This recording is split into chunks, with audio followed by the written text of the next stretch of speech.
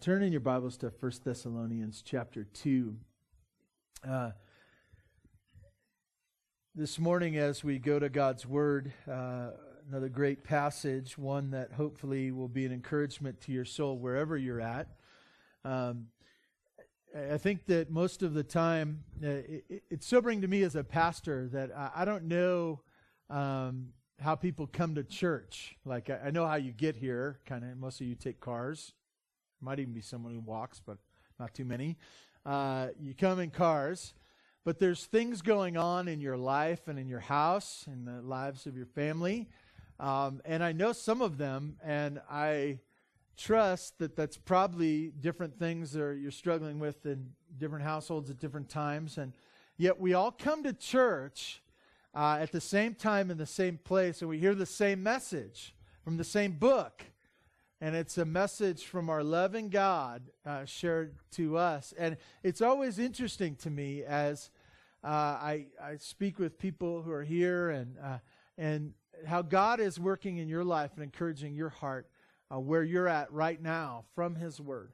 And this morning we're going to dive into a passage that hopefully will be an encouragement to you today, whatever is going on in your heart and life.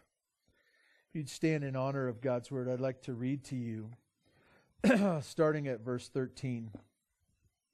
And God's Word says this, "And we also thank God constantly for this, that when you received the Word of God, which you heard from us, you accepted it, not as the word of men, but as what it really is, the Word of God, which is at work in you believers.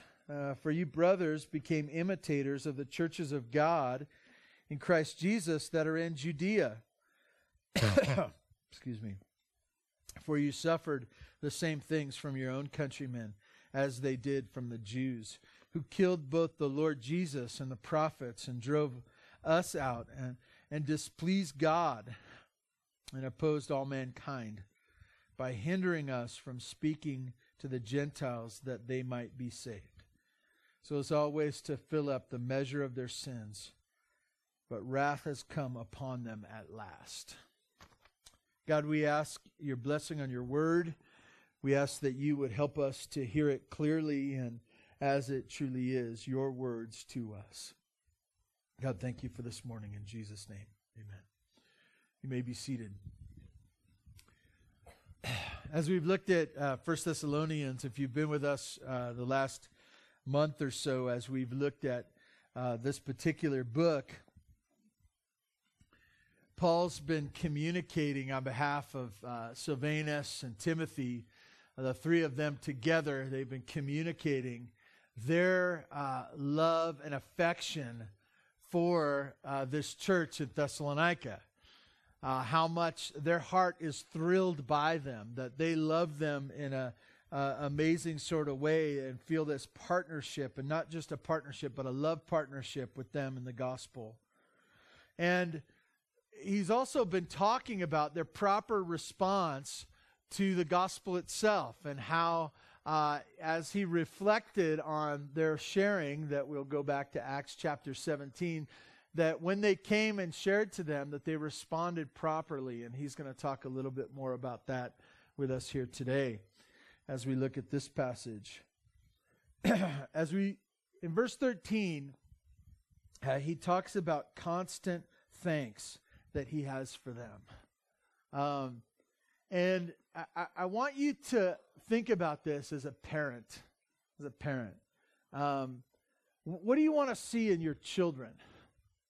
What are those things that when you think of your children would stir up in you a heart of gratitude? And Paul, as he looks upon this church, there's that older, there's that one who's seeking to guide them, and that one who's further along the road in faith, looking upon them. And as he thinks of them, he has this constant gratitude. We've talked about this, the word brother, he uses over and over again, and the word thanks or prayers, that he keeps on going back. And what it is, it's this. when Paul thinks of this church, he smiles. He smiles. When somebody brings up Thessalonica, he doesn't think of the beaches. You know, I know you've traveled, many of you have traveled various places, and various places bring up great memories of different things you've done. I can think of places we've gone as a family, or times that I've traveled in different places, and sometimes a meal that I've shared with people and people that I've met. And depending on how that went, it brings up a good memory or a bad memory. But as Paul thought of Thessalonica, he didn't think about the restaurants. He didn't think about the beaches. He thought about the people. And what that brought up in him was thanksgiving. That he smiled and he was grateful for what God had done. And really he gives us two things this morning that are these things that the reason he's smiling, the reason he's grateful to God, the reason he is filled with this idea that of gratitude, that he was glad he went to Thessalonica because he met these people and because this was evident in their lives. And so we're going to look at these, really these two things, and they're very simple. They're very simple, and there's always a danger in going over something simple in the Scripture, that sometimes you'll miss the magnificence of it. And so this morning, that's my challenge as I seek to communicate this to you, that the importance of this morning is that we would see these two great things, that for us, you can take this message a couple of different ways. The first way is this: if you're not a believer, if you're standing on the outside of the gospel, obviously if you're here this morning, you're on the line, right? You're on the line. You're not someone who's far off. You're at least listening, right? Or present, okay? You may not be listening. You may be present, though, okay? So you're there. You're there right there. And what will push you over the line? It's interesting if you hear a sales pitch from somebody, or maybe you're going into surgery, or you're at the edge of some kind of treatment. Most of us want to know what happens next. What's going to happen to me after I do this? What are the side effects? What am I going to feel like? Where am I going to have to go? How long will it take? You'll have all these questions. Some of you have a couple of questions. Others of you have thousands of questions. You want to know every little detail. I want to give you two things that will happen to you if you trust in Jesus. Two things. For those of you who have trusted in Jesus, I want to give you two markers that you can find in your life, that will comfort you to say that I'm His. I am His. Sometimes we struggle with that. I am His.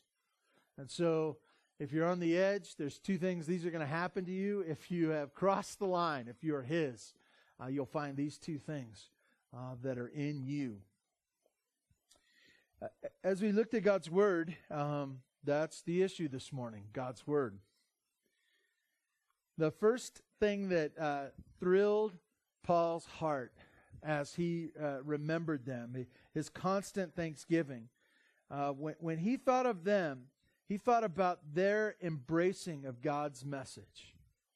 Their embracing of God's message. It says in God's Word, I read it to you in verse 13.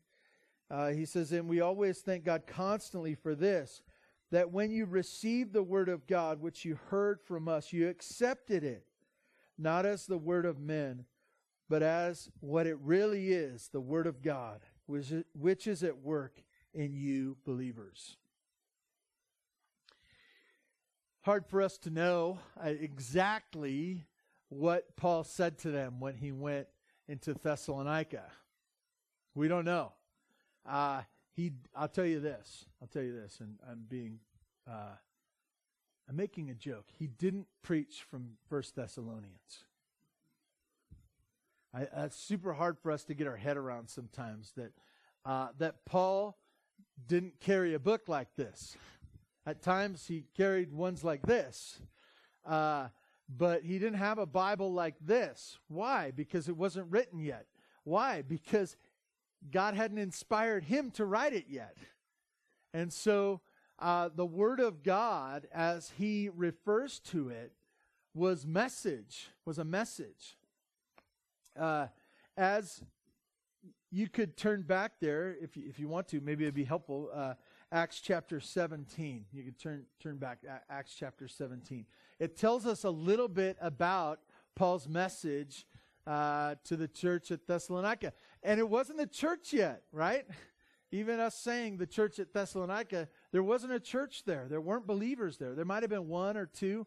But the idea was that when he rolled into town, the reason he went there is because they didn't know. They didn't know. They didn't know the message of the gospel.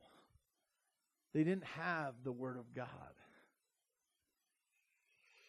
It says in Acts chapter 17, verse 2, it speaks of, it says this, he reasoned with them from the Scriptures, explaining and proving that it was necessary for Christ to suffer and rise from the dead, saying, this Jesus, whom I proclaim to you, is the Christ. Is the Christ. So one of the things he did as he went there, part of his message, and maybe this is the general thing that the heart of his message was, the Old Testament scriptures that you know, you Jews know, and he was piecing those together and pointing to Christ. And preaching to the end of that verdict was this Jesus that was crucified, that rose again, he is the one, the Savior, the Messiah, the Christ. And Paul now in 1 Thessalonians is terming that the Word of God. I want to tell you that that's the heart of the message of this book, is that you need a Savior. That Savior is Jesus. That was part of the plan of the Father and the Son. It was the plan from the very beginning that the Savior would come. And when he came, he's identified by who he is, by the prophecy that was spoken of him. He was the one. As he went and died, he was the one. Rose again, that he would be our Lord, that he would be the one. So they heard that message.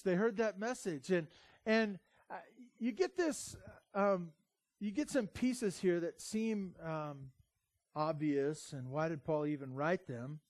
But I want you to get this. So this Word of God that he speaks of was an oral message shared by the Apostle Paul and Silas and Timothy. As he shared that, they went, and this was God's plan, that people would go and they would share a message with other people. That they spoke these words.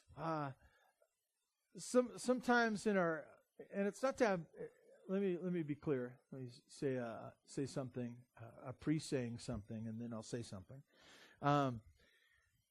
Christian movies and movies with a message are fine. They're great. They're helpful. Okay? But not to replace the proclaiming of God's Word. The saying it. And when I say proclaiming, you know how Paul did that? He did it like this, but he also did it like this, one-on-one. There's a way to preach one-on-one. Some of you are going, I know, I'm a mom. I preach all the time. A lot of times with the finger of faith, right?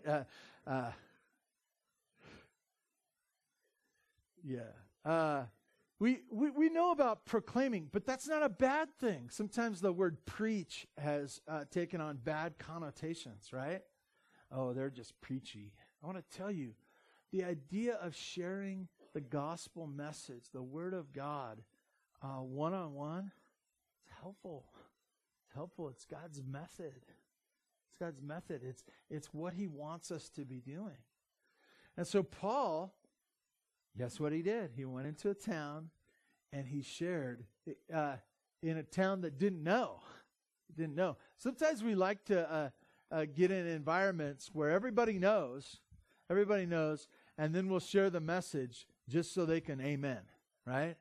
And the two of us already agree, but I'm telling you, and we're like, yeah, we're right, and everybody else is wrong. I want to tell you, Paul went into an environment where people weren't on board. There was a sense, even in that passage in Acts chapter 17, there's this distinct, some responded and some did not. Most of the time, we like to hear the story. Paul went into a city and everybody responded and everyone said, woohoo! And then they had this big love fest because everyone liked the message. That's not what happened. And so I want to just first, Paul was a man. He had a message from God. He took it to a city, a place where they didn't know. And as he shared it, their response was what gave him thanksgiving. That's their response was what caused him to smile, caused him to fill his heart with gratitude towards the Lord. And why? Because they received the message. There's this process that we hear in this passage. These words jump out to us, I hope. They received the Word of God. They heard the Word of God. They accepted the Word of God. This idea and how this goes, it's real simple.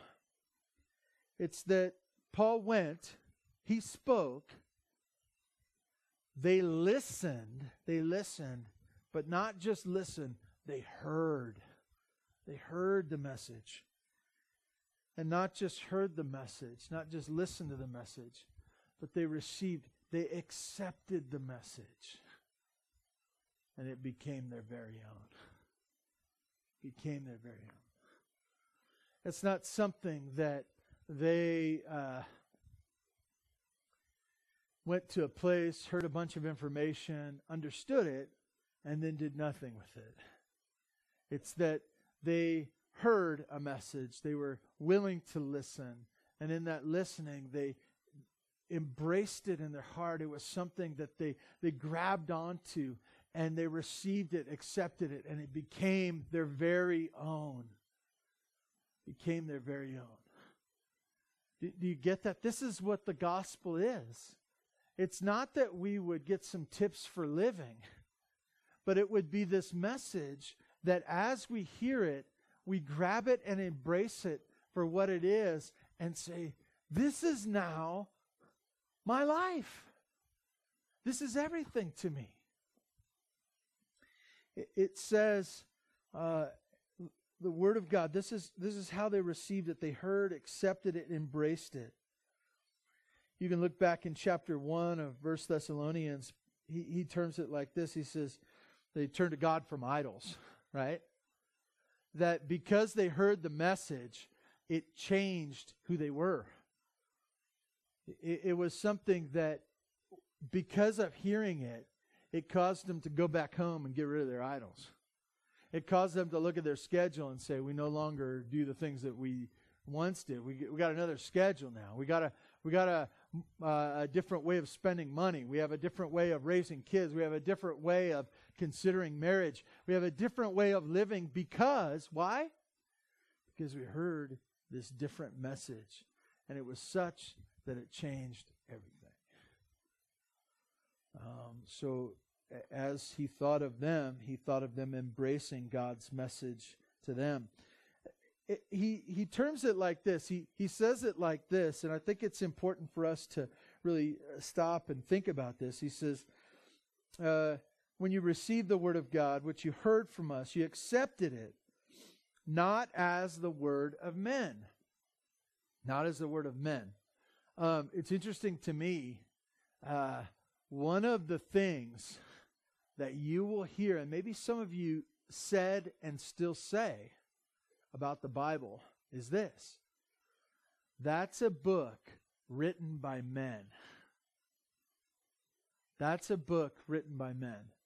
If you're just saying in that they had a pen and they had a pad of paper, papyrus, various other wood products and reeds, and that they took something that would mark and write on something that would hold ink. If you're just saying that a man did that, we're fine. We're fine.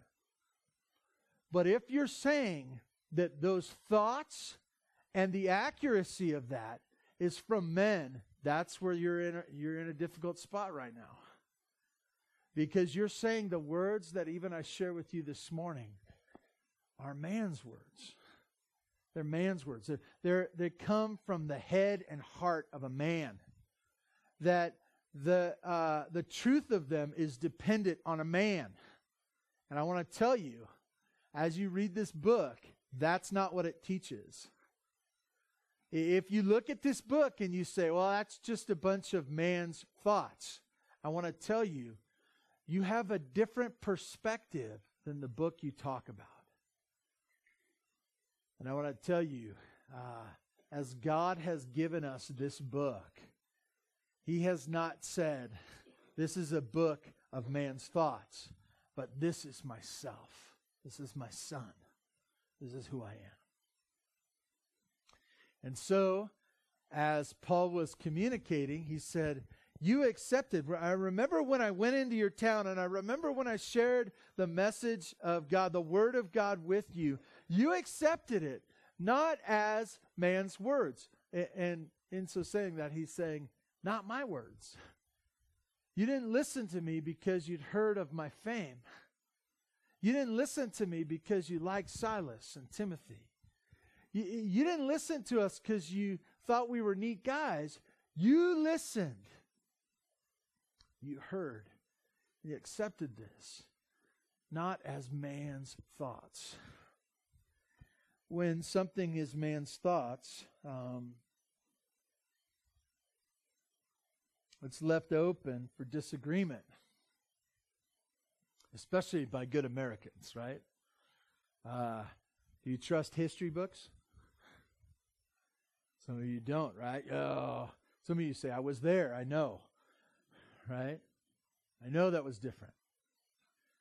We realize the fallibility of man. We realize that you read something in the paper or even more so online. You say, I don't know if this is true or not. I'm not going to believe this. I won't get suckered in. If it's man's thoughts, it's open for disagreement. It's also open for changing your mind. Changing your mind. Especially, medical studies and this and that. You say, well, I read this medical study 20 years ago, but there's been a new finding since then where I used to believe this. I trade it in now for the new and improved idea. If it's man's thoughts, there can always be a better one, right? There can always be a smarter person. There can always be something to trump that which you've already heard. And I want to tell you, that's what man's thoughts are, right? You can be the smartest person in the room and then somebody else shows up, right? And there's this idea that you can trade and you can disagree, but also cling to something, and then when you find something better, trade it in. And you know what Paul says? When you heard the word of God from me, you didn't do it. You didn't treat it like it was just another opinion of life. You didn't treat it like it was something that would be a temporary placeholder for you to run your life by till you found something better. You didn't think it was man's thoughts, man's opinions. But you treated it as it really is. What? The Word of God. The Word of God. How does someone treat the Word of God? Well, it's what they think about it, right? It's what their heart says about it. They see it as purely good. Purely good. They look at it and they're searching because they know of its goodness. They see it to be true.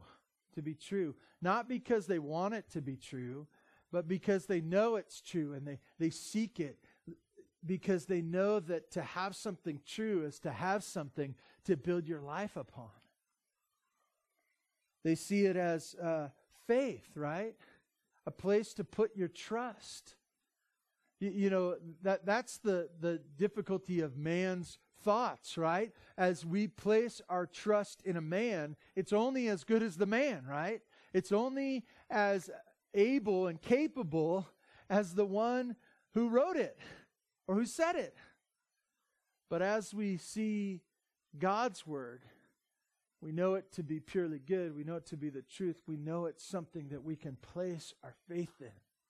And when I say place your faith, I'm saying that you can't see the outcomes, right? You have to take steps in faith. And you're going to take a step in a direction. And who's going to guide you? What's going to guide you? The Word of God. And so it's a place to place our faith in. A message for me.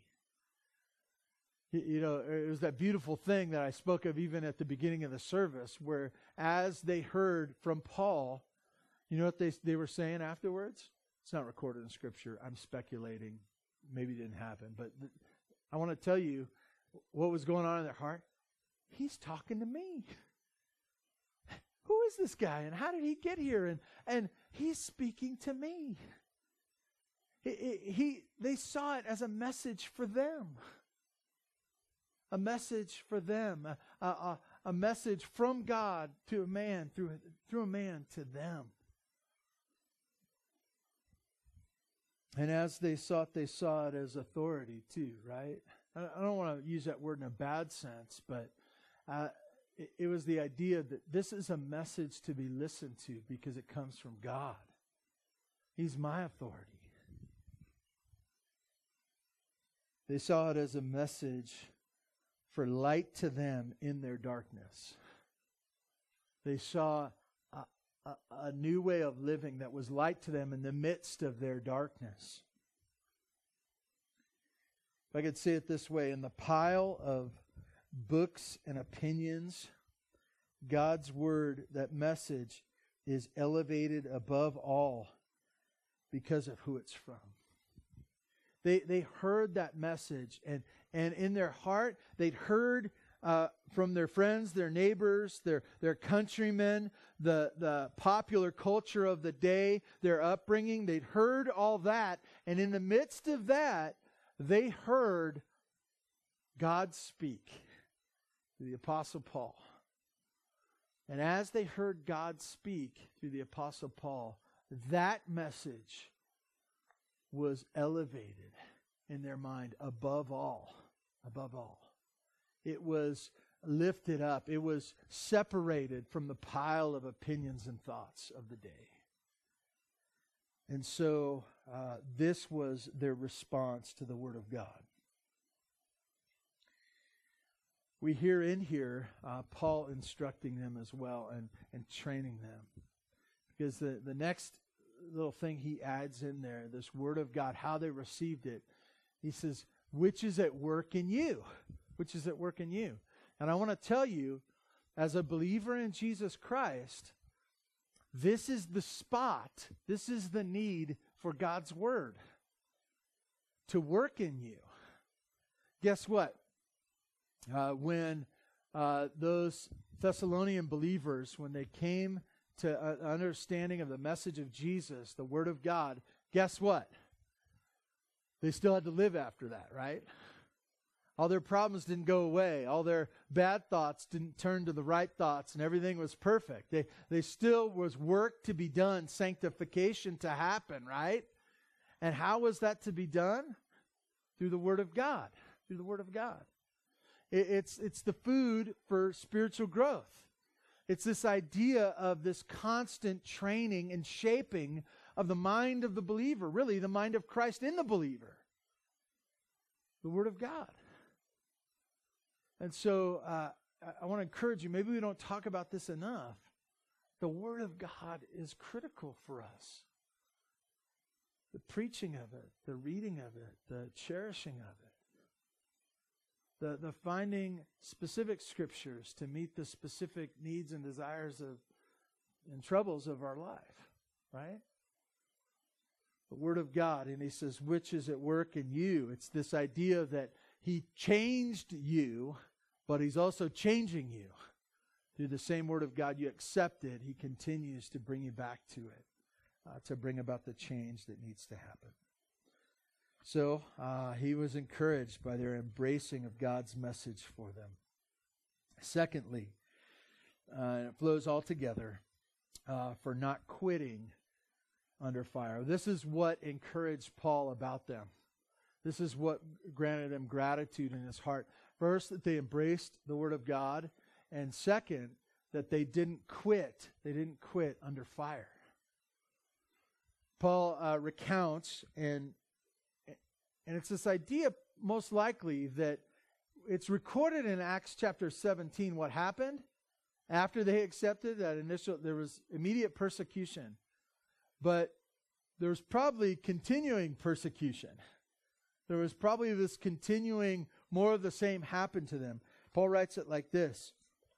He says in verse 14, he says, for you brothers became imitators of the churches of God in Christ Jesus that are in Judea.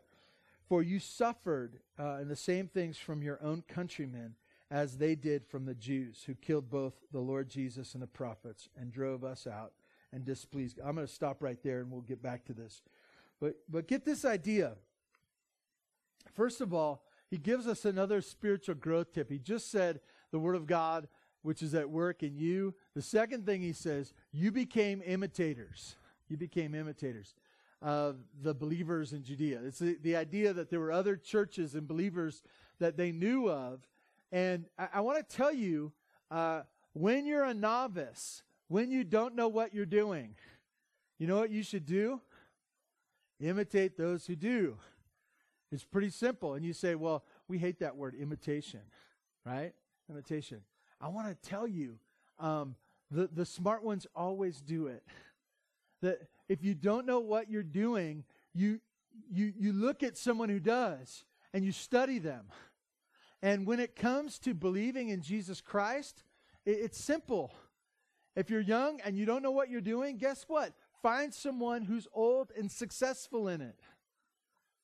This idea that you see faith in their life. You watch people, for you parents, right? If you don't know what you're doing, guess what? Ask someone who's already been through it, who's a couple of steps ahead of you. Why? Because maybe in faith they will be able to share with you the way to go. And you can look at their life and say, oh, they do it this way. Why do you do it that? You can have that conversation. And that's the way to figure this out. It's too hard to start with that blank sheet of paper and say, I'm just going to figure out everything on my own. Good luck with you on that. Right? Paul says their method was this, that they imitated those other believers. They followed in their footsteps. They imitated them. I want to tell you that this is part of that that I talked to you earlier about, that whole idea of what comes next. If they were to talk to believers in other cities that had already heard the gospel, they say, hey, so you accepted the Word of God too? There, yeah, it was great. It was amazing. Paul came in. He was speaking right to me. I responded to the message. I knew it was for me. I was changed. And they're like, yeah, me too. Me too. So what happened next? Yeah, our family disowned you. I lost my job. We got beaten. We got money taken away. And they're going, whoa. Imitation, they could have seen that as well, right? They could have seen that accepting the Word of God brought about persecution. And this is why I think Paul was so encouraged by this, right? Is that they didn't quit under fire. That they imitated those other believers and they followed in that same path. And what was that same path? That same path was suffering. In Acts chapter 17, it says this, verse 5, but the Jews were jealous This is in Thessalonica. The Jews were jealous, taking some wicked men of the rabble, and they formed a mob and set the city in an uproar and attacked the houses of Jason, seeking to bring them out to the crowd. So you get this particular man's house. They barge in, physically drag them out, and hand them over to the mob. They attacked the house of Jason. At verse 6, they were looking for Paul, and when they could not find them, they dragged Jason and some of the brothers before the city authorities, shouting, "These men have turned the world upside down and have come here also." And Jason received them, and they were acting out against the decree of Caesar, saying that there is another king, Jesus. When the people of the city authorities were disturbed, when they heard these things, and when they had taken money as security from Jason and the rest, they let them go. What happened? What happened there? Well, this is what happened. Probably beatings, being dragged out of their house, turned over to a mob. Their reputation was probably ruined. They were embarrassed. They were brought before the authorities, and then they lost money because of following Jesus. As I look at that, I go, hey, trust in Jesus, you'll probably lose money. Trust in Jesus, you might get beaten up. You'll probably get beaten up. Your reputation will probably go down in the community. You might lose your occupation. People might barge into your home.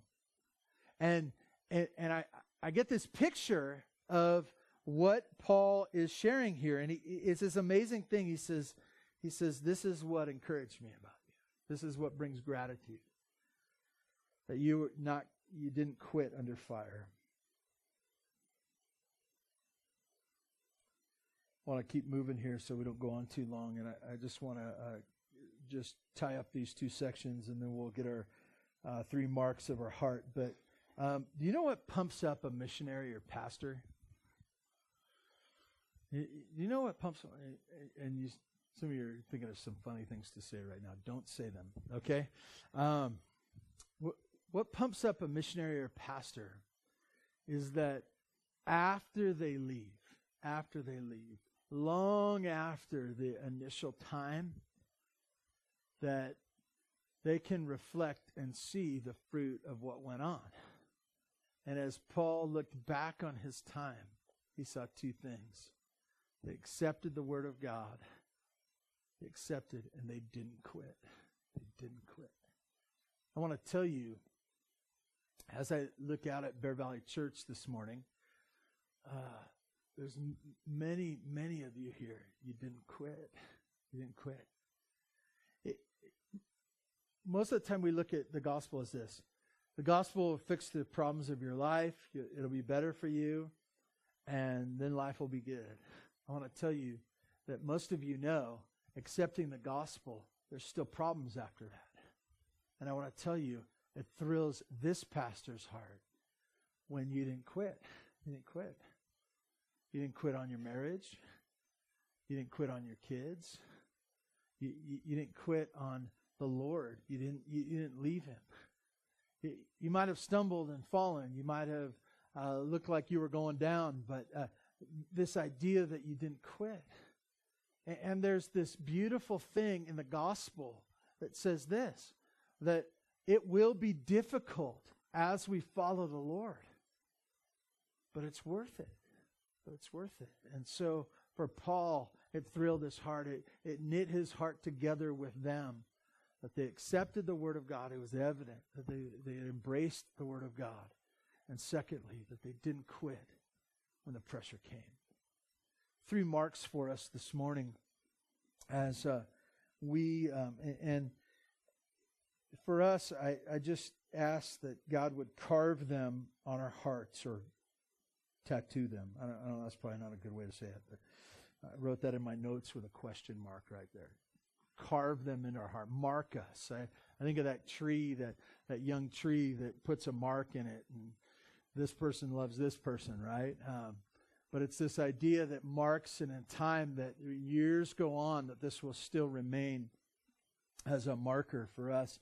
The three marks in our heart that would, the first one is this: change comes from identification, separation, and elevation of God from everybody else.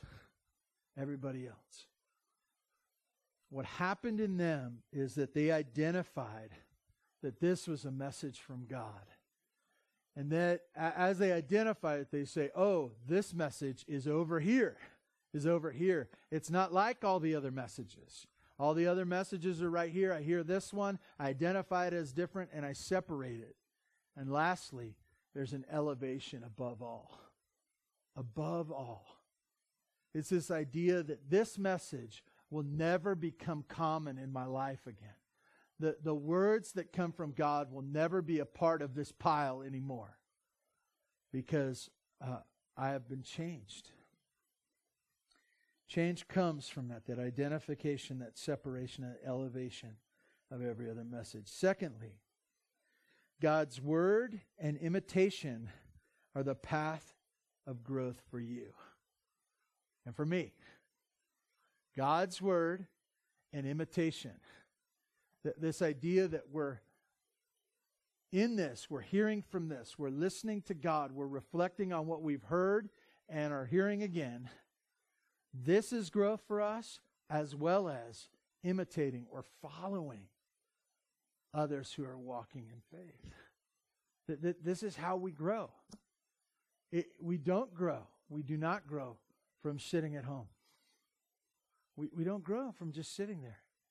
We grow from hearing from God's word, knowing it, understanding it, and imitating those who walk before us. Okay? That's a path of growth. Two great helpful things in this passage of spiritual growth. And then lastly, I would say this: the infinite worth of God in my life. The infinite worth of God. And you say, where'd you get that? I want to say it's real simple. Why would anyone be persecuted? Why would anyone go through difficult things? Why would anyone do that? Because they think it's worth it, right? I want to say that none of the pains of this life, none of them, none of the persecutions or sufferings that could happen, none of them are worth what it is for you to have a relationship with God through His Son, Jesus. None of them. And you say, what does that include? Everything. Everything.